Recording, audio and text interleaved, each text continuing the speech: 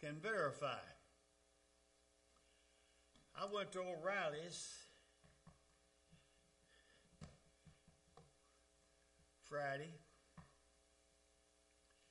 with my light on my wife's car. The alternator light was on. And I had been down at the shop and charged the battery to make sure that I had plenty of battery power, and went out there to have the alternator checked and to buy an alternator if I needed one. Well, the guy came out and checked the alternator, and yes, it's bad. The regulator's bad and the diodes are bad. Okay, let's go back inside and get me one. Left my car sitting there running. Came back out with the alternator, and I thought, am I going crazy? I thought I left this car running. It had gone dead. And how much voltage did that battery have in it, Charles? 11 and a half volts. And I had just charged it. It's supposed to be 13 point something volts in that battery.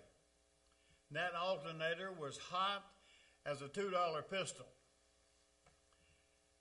It had drained that battery that quickly. So let's go back inside, Charles, and we'll buy me a battery too. I've already spent $250 on the alternator. Let's go back inside and spend another $150 on the battery. So went back in there, got a battery. I disconnected the alternator, by the way, so it wouldn't be tied to this new battery. And I drove it on the battery with no alternator until Saturday when like I said, I played mechanic all day yesterday. But that light had been on all the way from Tunica on Thanksgiving Day. We had been to Memphis to my daughter's for Thanksgiving. The car started fine up there. Stopped in Tunica at that service station up there. Come back out and it just barely started. About that time that light came on. Now that light being on killed that battery in front of O'Reilly's that quickly. But I came all the way home with those headlights burning and got in my driveway and parked that car. And my wife will tell you that our God is an awesome God, because he knows how to keep a car running. Because we stopped at a deputy sheriff up there in Tunica and asked him, said, is there any place we can get this battery charged tonight? No, there ain't no place open tonight. Well, I'm going to try it.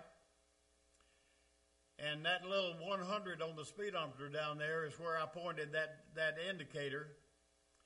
And I drove down Highway 61 at 100 miles an hour, because the less time you have the battery on the lights, the more chance you got of getting home. So I come down the road at 100 miles an hour. I told her, I said, it's only good for a certain length of time. That's what they call reserve capacity in a battery. I said, it's only good for a certain length of time. Let's see if we can get home with it. Got home, got in the driveway and all of that, and we got home fine. And then the next time I tried to use that car, it made it to O'Reilly's, and that was it. So, who was watching out for me?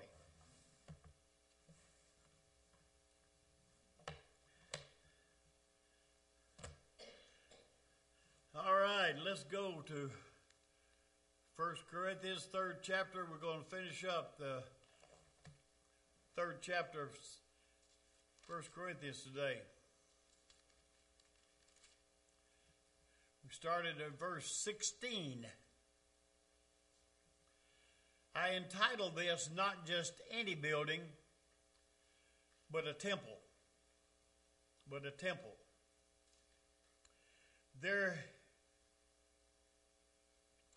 I don't know whether any of you are maybe old enough to remember a black preacher up east somewhere called Father Divine. Any of you remember Father Divine? He was reading in this passage of Scripture one day, And it says it in a couple of places in Corinthians here. It says, know you not, or know ye not, that ye are the temple of God, and the Spirit of God dwelleth within you. And he said, whoo, Lord, that means I be's God. And he became known as Father Divine. And he had his own cult, you might say, up there. They used to send him money and all that. But you see how you can be misinterpret what the Scripture is saying, and you can end up in a lot of trouble.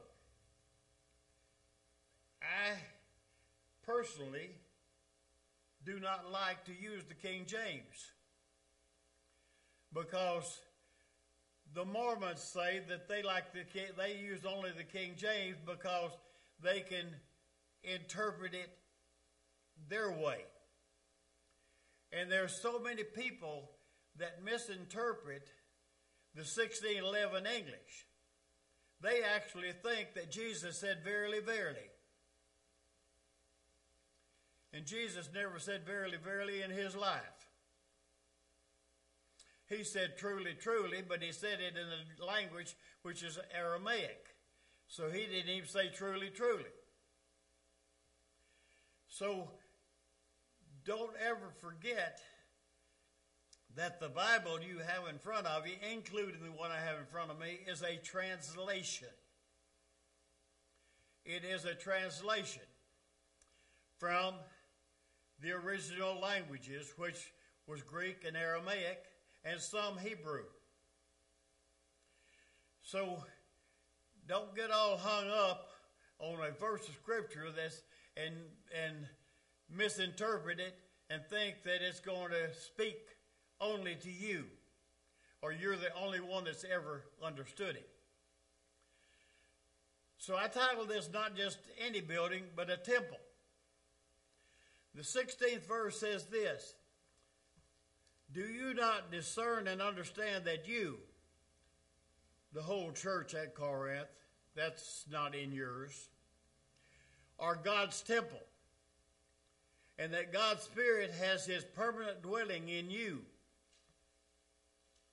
Now, the amplification says to be at home in you collectively as a church and also individually. Okay.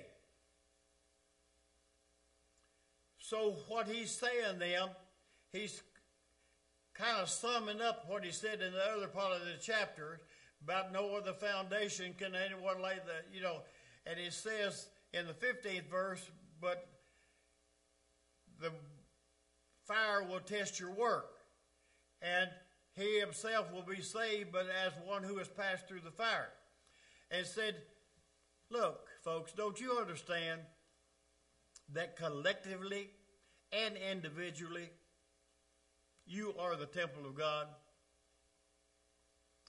Anywhere God dwells is a temple. Period, paragraph. If he dwells in you, then you are an earthly temple. If he dwells in this church, if this church stays true to what it's supposed to stand for, the Spirit of God, where two or more are gathered in my name, there I will be in their midst. Is that not his promise? So this becomes a temple of God when we assemble here. What he's talking about here in verse 16 is the church universal. The Catholic Church. Little c, not capital C. The Roman Catholic Church is the capital C. When we have that catechism, we used to say, I believe in the Holy Catholic Church, that was little c. There was nothing wrong in saying that. Catholic means universal. That's what the word means. Little c, it means universal. And this is what we're talking about. This church universal is devoted to His service, not for our service, but for His service. You can have a church, if you want to call it that, that is not a church of God. You have what is called the Unitarian Church. Unitarians believe that God is in everything. That is called pantheism. Yes, God is universal, but God is not, so to speak, in every plant in your garden and all of this sort of stuff. He is the giver of the life, but it doesn't mean that I could go out and start worshiping trees because they represent to me God. And you've known of cultures like that. That's called pantheism. But the church, based upon the rock which is Christ, is devoted to His service. What we do is supposed to do what God told us to do. Go, therefore, and follow on after that. This also is God's dwelling place. The church universal is. Does that mean this building? Nope. Nope. Where's the church today? Right here. 1, 2, 3, 4, 5, 6, 7, 8, 9, 10, 11. This is West Acres Church today.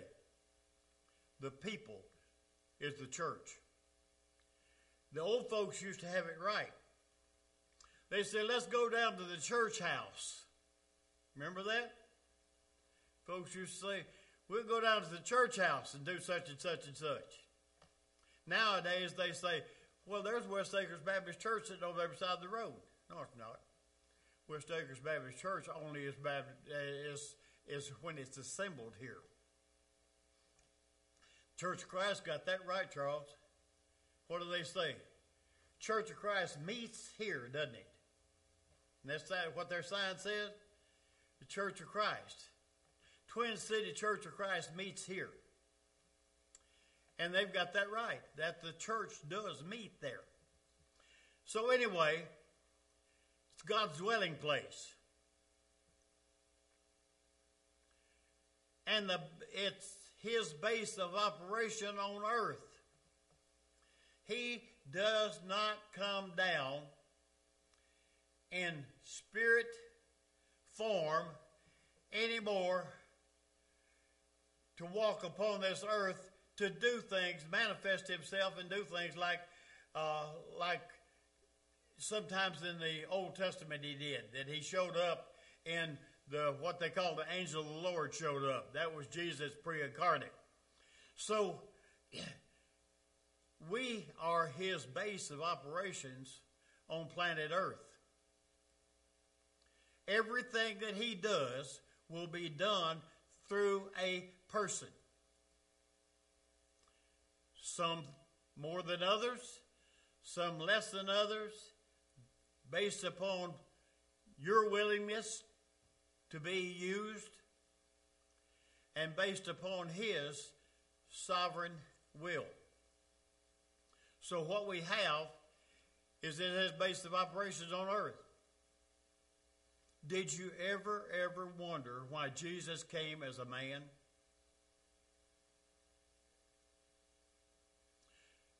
That why He had to be a man born of woman? When God made Adam and put him in that Garden of Eden, what did he do with Adam? He gave him the dominion of the earth, right? And what did Adam do? He committed high treason and signed it over to somebody else, and it still belongs to that somebody else until the day that it is fully redeemed. Jesus put it in escrow when he died, but it hasn't, the title deed hasn't been transferred yet back, as it will be to Jesus. So, when Adam sinned and gave their deed to the earth to Satan, how could it be redeemed? A man gave it away. Who could redeem it? Only a man. Paul refers to him as the second Adam, right? So he came as a man to live a sinless life, to make the ultimate sacrifice, to redeem the earth and his church. Well, his church is the people, and he's still to this very day. Who did he operate through after that? Noah? Yes. Moses? Yes. Elijah? Yes.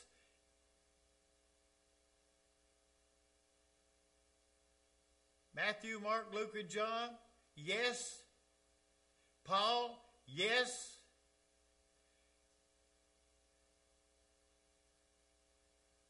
Terry Brown? Yes.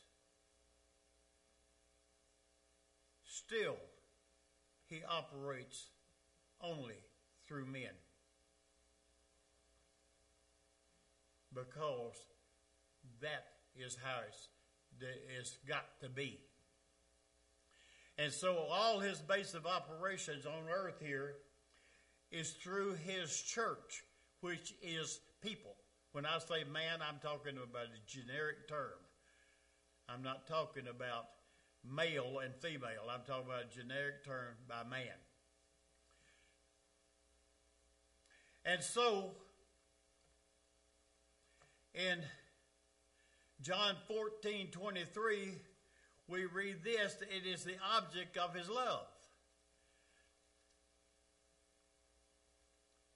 Well, wait a minute. If I turn back toward John, I'd do a lot better.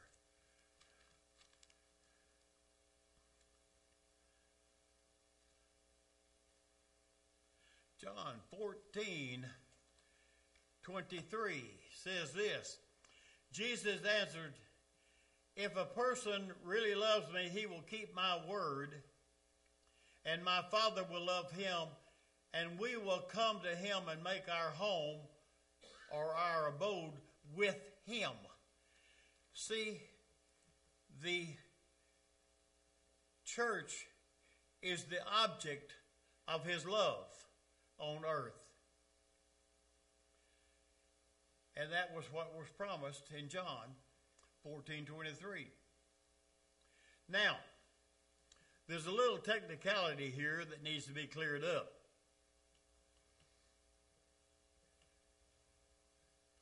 Temple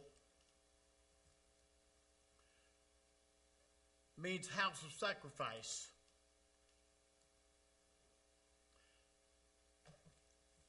You don't see any blood up on that altar up there, do you? When was the last time we sacrificed a sheep in here?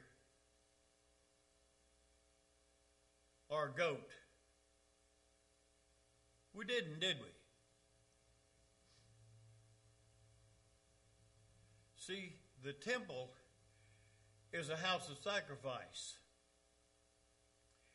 Technically, we are a synagogue. A synagogue is a house of assembly. So you see that when Jesus came along, he did away with the temple sacrifice. And after that time, the only thing that you have, now Temple Israel can call theirs a Temple Israel if they want to. Up on, off of Walnut Grove up there. My daughter worked there. But it technically is a synagogue. It's a Jewish school. It's where they go and study, and that's where they meet and worship and all that. But they don't sacrifice any sheep up there either, or bullocks or anything else like that. It's a house of assembly. And that's what the Jewish meeting house has been ever since the destruction of the temple in 70 A.D. They're looking to build it back.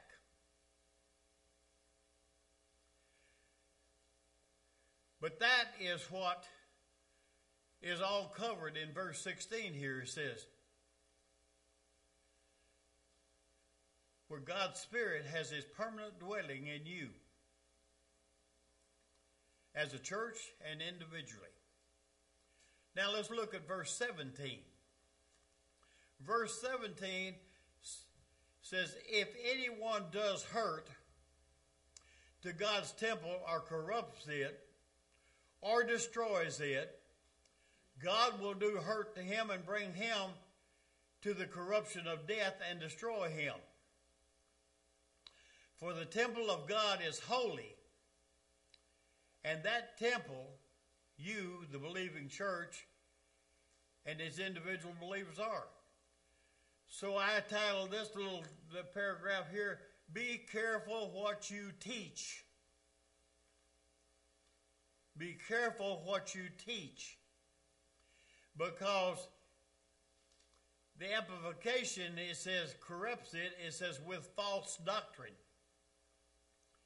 If you bring false doctrine into the church, you have done harm to God's sanctuary.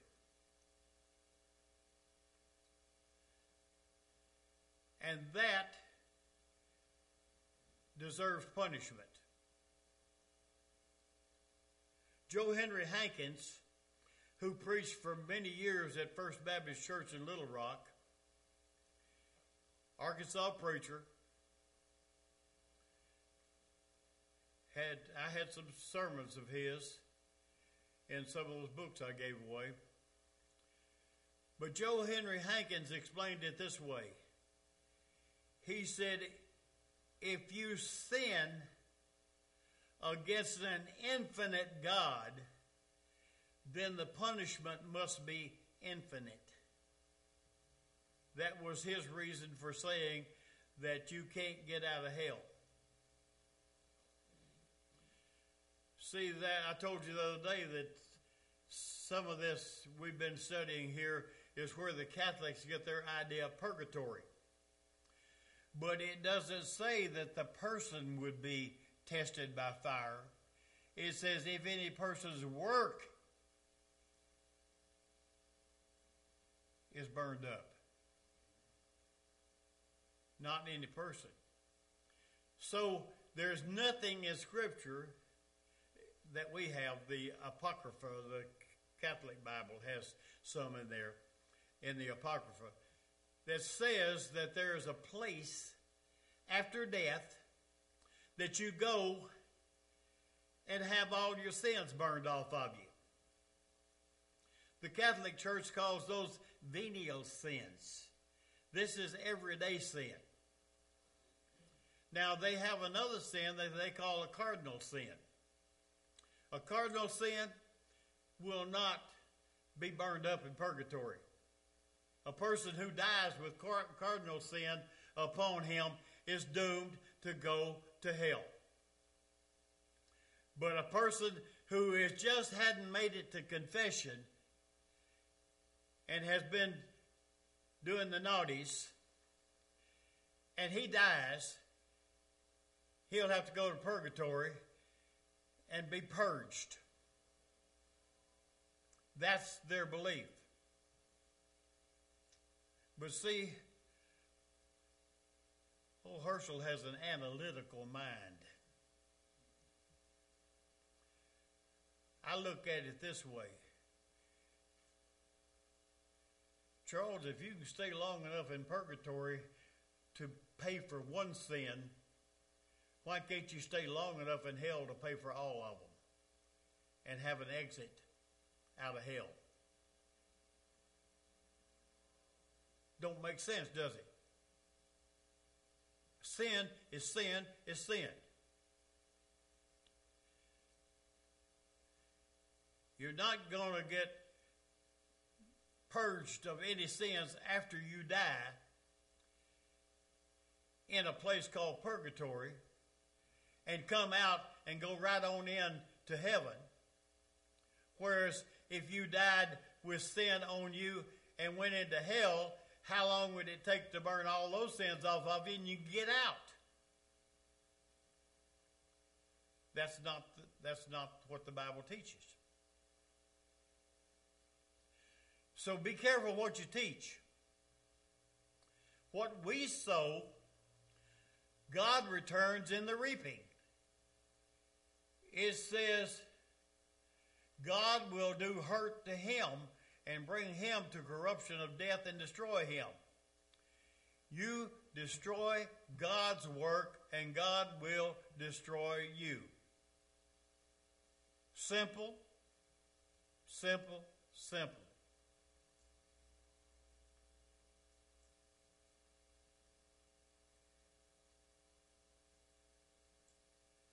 You see, the next verse says, the verse 18 says this, let no person deceive himself. If anyone among you supposes that he is wise in this age, let him become a fool,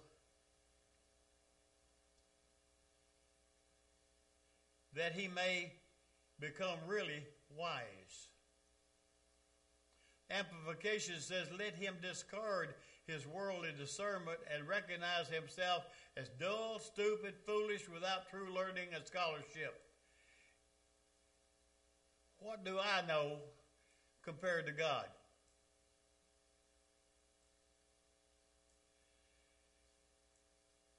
I titled this little verse, Satan's sin can be our sin. You know what Satan's greatest sin was? Self-deception. The first one he deceived was himself. What did he say? I will ascend to the north. I will be like the Most High. I will. In other words, he was going to take over God's place. A created being, an archangel, of great beauty and great talent, but he wasn't satisfied with that. I'm going to go up there and I'm going to get on that throne and I'm going to show God how it should be done. That's self-deception. We can be. Because it says, let no person deceive himself. I can deceive Herschel. You can deceive Steve. You can think like Father Divine did. Know you not, back in the King James it said, know you not that you are the temple of God and the Spirit of God dwelleth within you? And he said, oh boy, that means I'm God. And so he becomes deceived into believing that he is God here on earth. But I wonder what he thought when he died. Because God's eternal and he didn't, Father Divine sure wasn't eternal on this earth. So, you see, A lot of people today are deceived by themselves.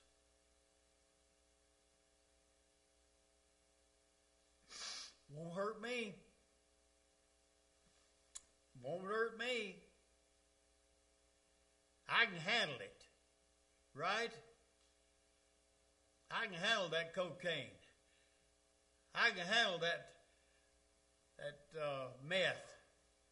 I can handle it because I'm stronger than it is. Sure you are.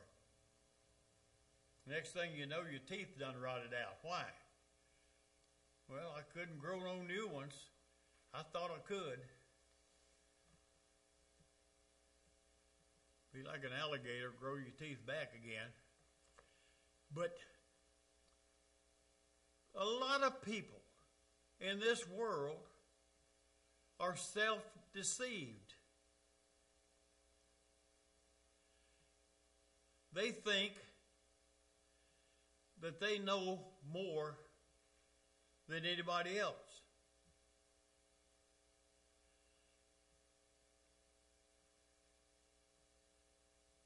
If anyone among you supposes that he is wise in this age,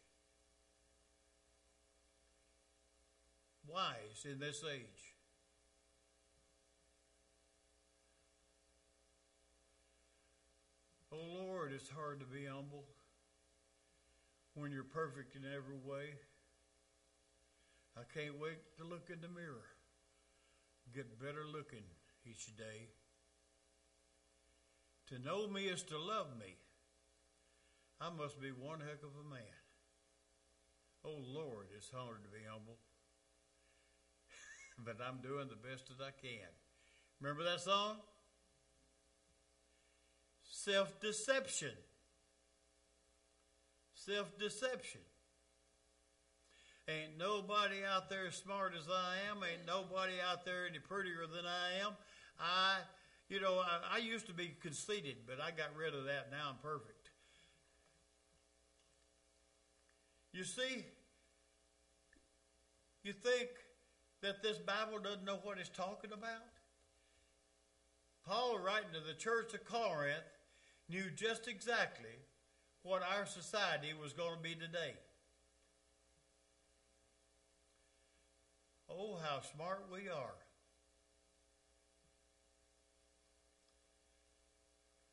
Self-deception.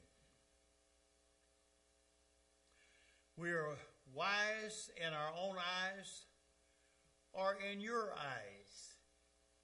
See, I can also deceive you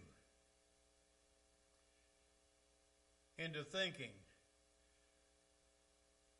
that, man, that Herschel's smart. He's wise.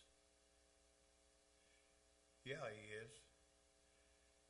If he's that wise, why does he do the things that he does? Oh, well, you shouldn't ask that question, But there's a lot of people today that want to convince you that they are so much wiser than everybody else. If you just understood it like I understand it, you would know like I know. That's what got into the seminaries, folks. That's what corrupted the cemeteries. Yeah, I've heard preachers call them that. But that's what got into the seminaries. Wise in their own eyes. I understand better than you. And I know that this book is not infallible. You have to have me to interpret it for you. The Catholic Church for years forbade people to read their own Bible. Why did Martin Luther, a Catholic priest, why did he break from the Catholic Church? He's reading this book one day and it says, "The just shall live by faith." Huh? That's not what the Catholic Church said. And he began to study the Word of God. And then he went to at Worms, and he posted those theses on the nail, his thesis to the door. And the Catholics read that, and they excommunicated him, which was a sure trip to hell. He was excommunicated. But he didn't keep his mouth shut, folks. He went out and started talking to other people. There was a guy in England that translated the Bible into English. They hated him so bad that they killed him. But that wasn't good enough. Later on, they dug up his bones and burned them. Because he dared to take their book. Little sidelight. Let's chase a little rabbit. Short rabbit. Why does the Catholic Church sprinkle in baptism?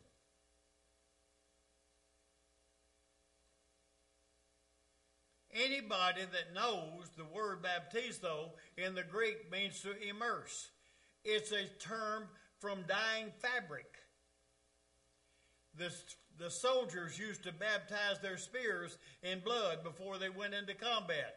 They went into combat with bloody spears already because they baptized their spear points in blood. And if you baptize your clothes in indigo, it comes out blue. But the Catholics say, we wrote this book. We are superior to this book. And if the church says it's okay to sprinkle, then that's proper. It doesn't matter what the book says. That's their attitude. Their attitude is they wrote this book. So therefore, the author is always superior to his book, right? Well, who's the author of this book? Holy Spirit. Who's superior to this book? Holy Spirit, which is God. You want an explanation from this book? Look to the author. He's there. He's always there. If you're reading this book, he's there. And a lot of times he'll explain stuff to you today, and if you don't make notes on it, he won't explain it again to you tomorrow. You didn't keep it when I gave it to you, you don't get it back.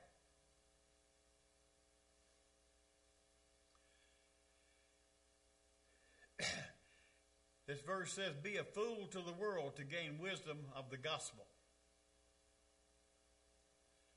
The gospel, a lot of people think, they're so smart they think the gospel is too simple.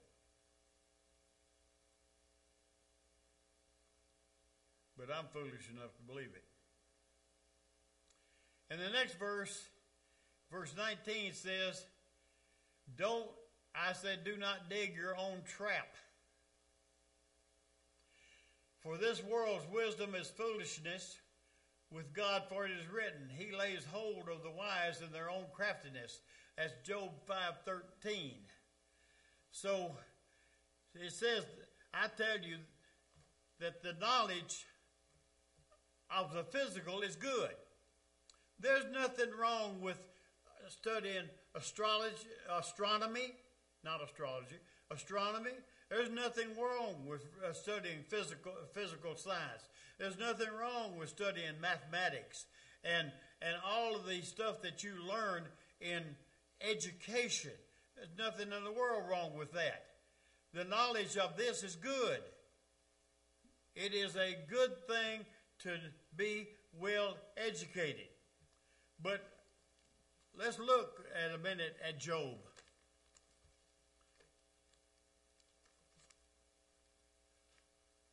If I can get this thing to work right. Job 5:13.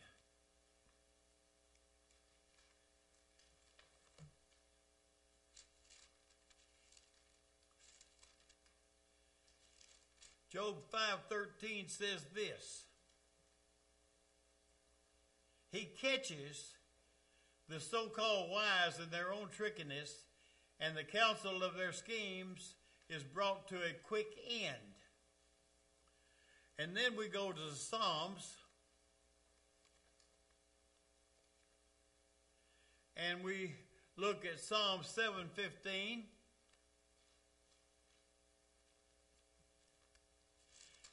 Job, Psalms, right next to it. Psalm 7:15 says this, behold, the wicked conceives iniquity and is pregnant with mischief and gives birth to lies. He made a pit and hollowed it out and has fallen into the hole which he made. His mischief shall fall back in return upon his own head, and his violence come down with loose dirt upon his own scalp. And then 7:15.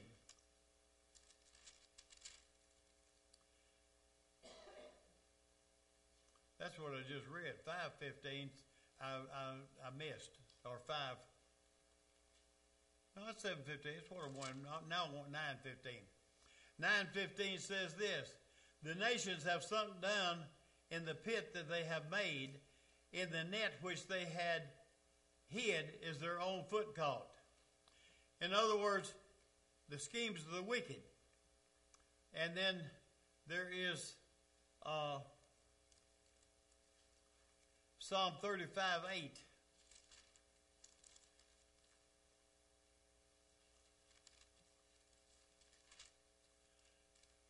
Psalm 35:8 says, let destruction befall my foe unawares. Let the net he hid for me catch him. Let him fall into that very destruction. So you see, what Paul is saying here is don't dig your own trap because you might fall in it. You see, the world sought to destroy the church. Paganism tried to destroy the church early. But what did they do? They scattered it. And it grew. It didn't stay right there in that one little spot. When the church got to be persecuted and they started driving people away from their homes because they were Christians, they forgot one thing. Those folks didn't leave their Christianity at home. They took it with them. And so the world sought to destroy, but actually spread the church. The church actually grows under persecution. And verse 20 says this, the Lord knows the thoughts and reasonings of the wise and recognizes how futile they are. See, God sees all. He sees through all unity. Psalm 94:11, if you want to refer to it, says something about that. But God sees it. He sees through all that you want, that you think you're going to do something that God doesn't know about. You got another thing coming. And we'll finish up real quickly with verses 21 through 23. It says, so let no one exalt proudly concerning men, boasting of having this or that man as a leader, for all things are yours. I said this, do not idolize men, but realize that they belong to the church and you do not belong to them. I don't belong to any preacher.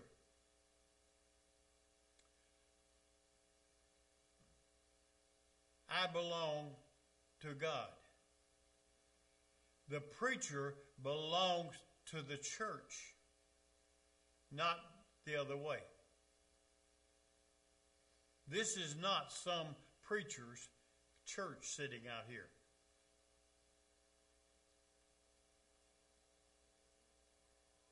That preacher belongs to you. And he is responsible to teach you only what God tells him to teach you from the Word.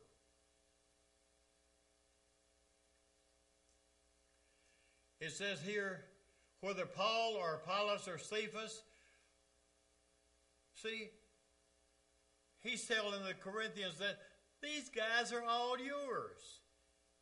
You don't go out there and say, I belong to Paul, I belong to Cephas, I belong to Apollos. No, you do not. They belong to you. And all things are yours. And that includes physical things that you are free to use.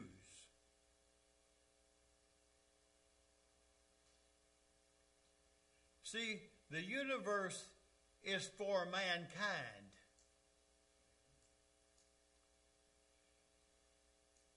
Scientists discovered several years ago what they call the anthropic purpose of the universe. All this universe out here, all this gravitational pull of all these different stars, all this balance that you see out there that God created. The moon is in this position. The sun is perfectly positioned. If it was any closer, we'd scorch and we couldn't grow crops. If it's any further away, we'd freeze and we couldn't grow crops. It's exactly where it's supposed to be, 93-something million miles away. And the moon, and then their balance, it creates the tides. If the ocean ever dies, folks, we're done for. The agitation of the tides oxygenates the water, and I didn't realize this one day that old crazy guy over there across the river, I call him crazy because he's not a Christian, but he's Alan Johnson's brother. Chuck told me one day that wind blowing across that lake they got over there is what keeps the fish alive. And I thought, duh, it oxygenates that water.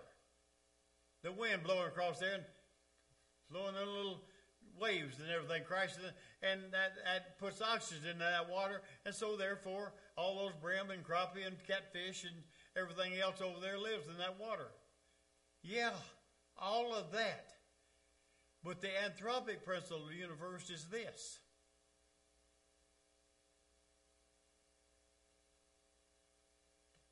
You got kids. That egg got fertilized.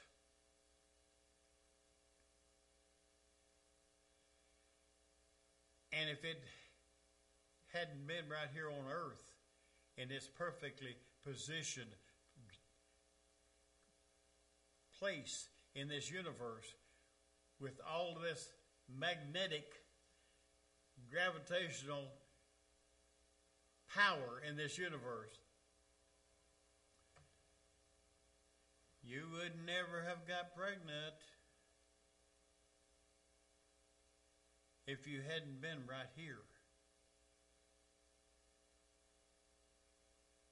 See, the universe, the scientists finally discovered the anthropic characteristic of the universe is the whole universe is directed for mankind.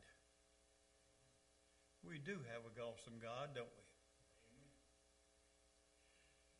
The universe is for mankind, and the ministers are too. The ministers are for mankind. They're for the church. And it says here,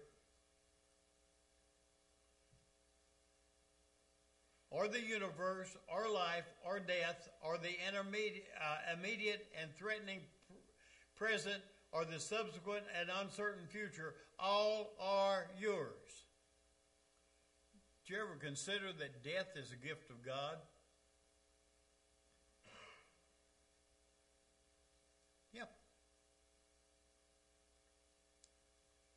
Death's the only one that can unlock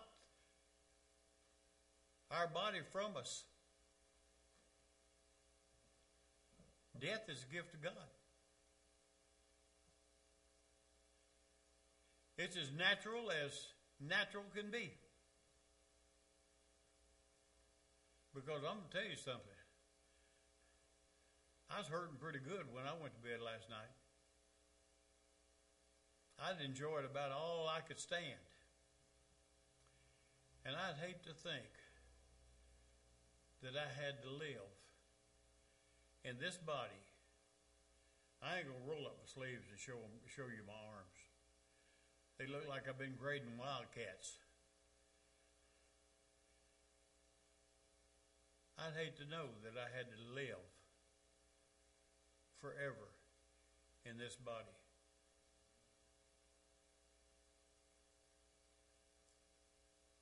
It'd be hard to take, wouldn't it? I heard one preacher preach one time, and I'm not going to tell you he was wrong. He said, when we get to heaven, we'll all be 33 years old. And at 33, most of us were in pretty good shape. Because he says we'll be like him. And when he left, he was 33 years old, right? So I'm not going to say he was wrong, but whatever comes, COVID, cancer, calamity, whatever comes. That last verse up there says, Christ is yours and Christ is in God.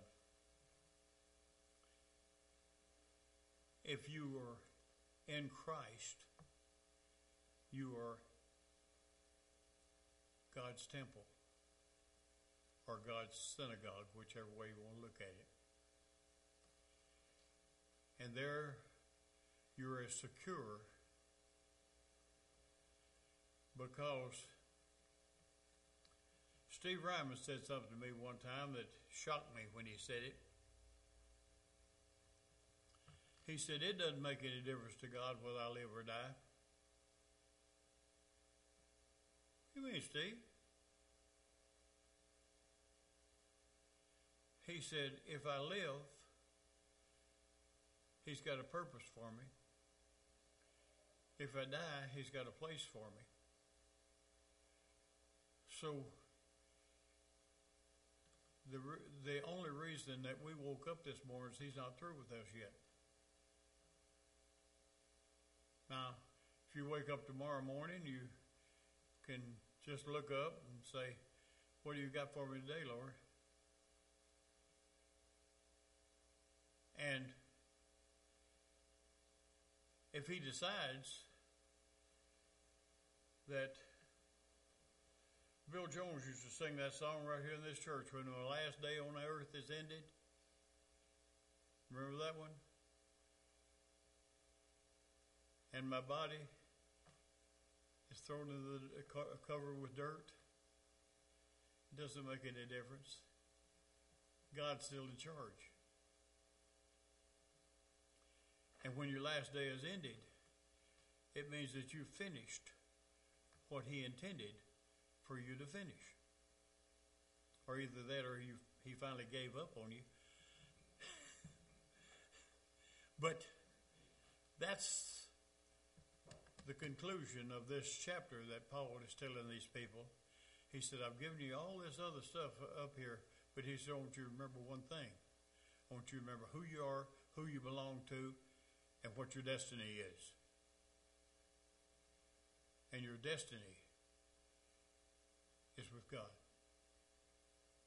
And Heavenly Father, we thank you that you are God.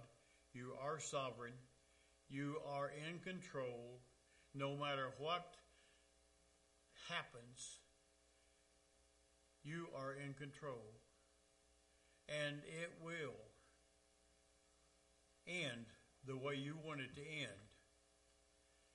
And only the thing I pray, Lord, is that we end up on your team, in your place, with you. In Jesus' name, amen.